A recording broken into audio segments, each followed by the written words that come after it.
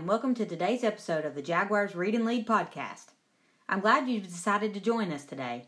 I hope that through listening to this podcast, you will find your next great read.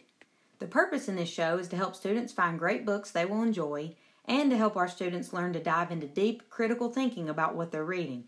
Parents, if you're listening, we hope that you will also make a habit of asking your children questions like these about what they are reading at home to help them explore authors' craft, new vocabulary, and reading comprehension on a whole new level. Okay, so let's dive into today's episode. Today I have with me a special guest, Isaac.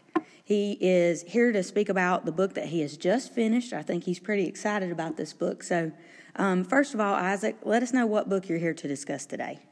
I'm here to discuss Silver. Silver, all right. And I always like to start with a rating. What is your rating from 1 to 10 of this book? 10. I love this book.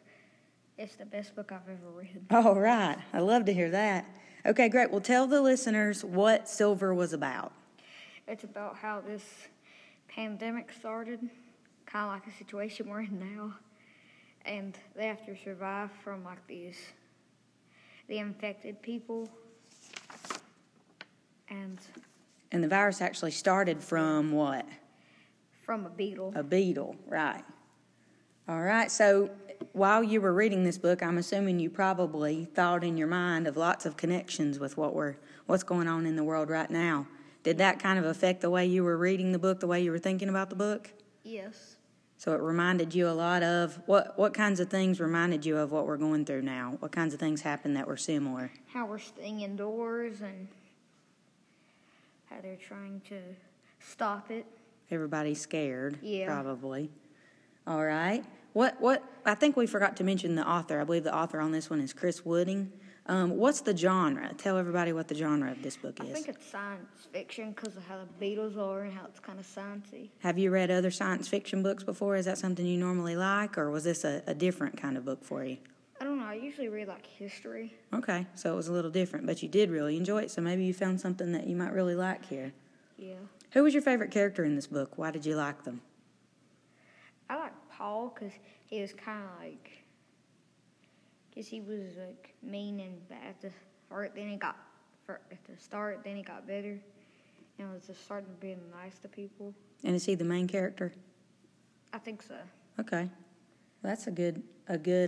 Sounds like a lot happened to that character, and he changed a lot throughout the course of the story. Yeah. Do you think that this book was well written? Yeah, it was well written. I just love how he wrote it and how there's such suspense and figure out what's going on. And so you really never knew exactly what was going to happen while you were reading? No. It was pretty action-packed? Yeah. Because how they electrify the doors and, yeah, I really liked it. Cool. Okay, so let's pretend there was going to be a sequel, which I checked. There has not been at this point. That author doesn't typically write sequels, but just in case, because there's one book he's written a sequel to, what do you think might happen in a book 2? So I think at the start they're in the helicopter, and they're going to try to figure out a way, or maybe go to an island, and then maybe try to build a civilization there, a safe zone maybe. That's a good idea. How did the book actually end? Was the virus ever solved? No, they just had to escape the school, and I'm pretty sure they killed the alpha. So book 2 could go into alpha more carrier. of trying to make a cure. Yeah. All right. Okay, so if you were the main character in the story, how do you think you would have reacted? Would you have handled the situation the same way he did, or do you think you would have done something differently?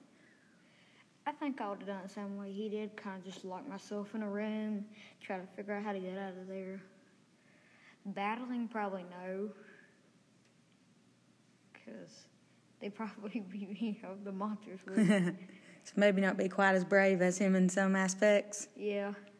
You probably know someone, though, that you think probably would have went out and kind of fought it a little more. I think I'm like you. I would have hid from it and just tried to stay away because it being with bugs and everything made it even creepier, probably. Yeah. And how they're so scary and how they turn you into the cold metal person. So, do you have anything else you'd like to say about the book? Any part that was really exciting or something to tell people why they should read the book? I really liked the part where they found the helicopter because then they were trying to get to them.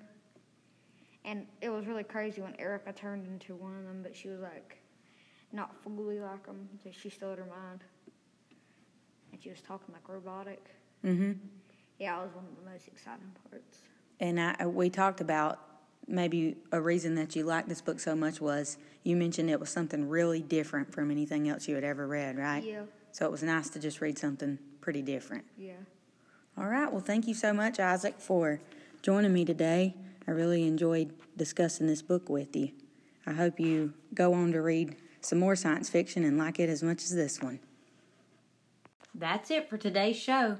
I would like to thank you for joining us, and I hope that you will be following us via Facebook by searching for North Wilkes Middle School Media Center, or following our blog, which you can subscribe to so that you'll always know when the latest episode has been posted.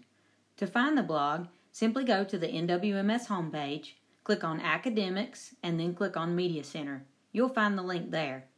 Until next time, this has been the Jaguars Read and Lead podcast. #Jaguar Pride.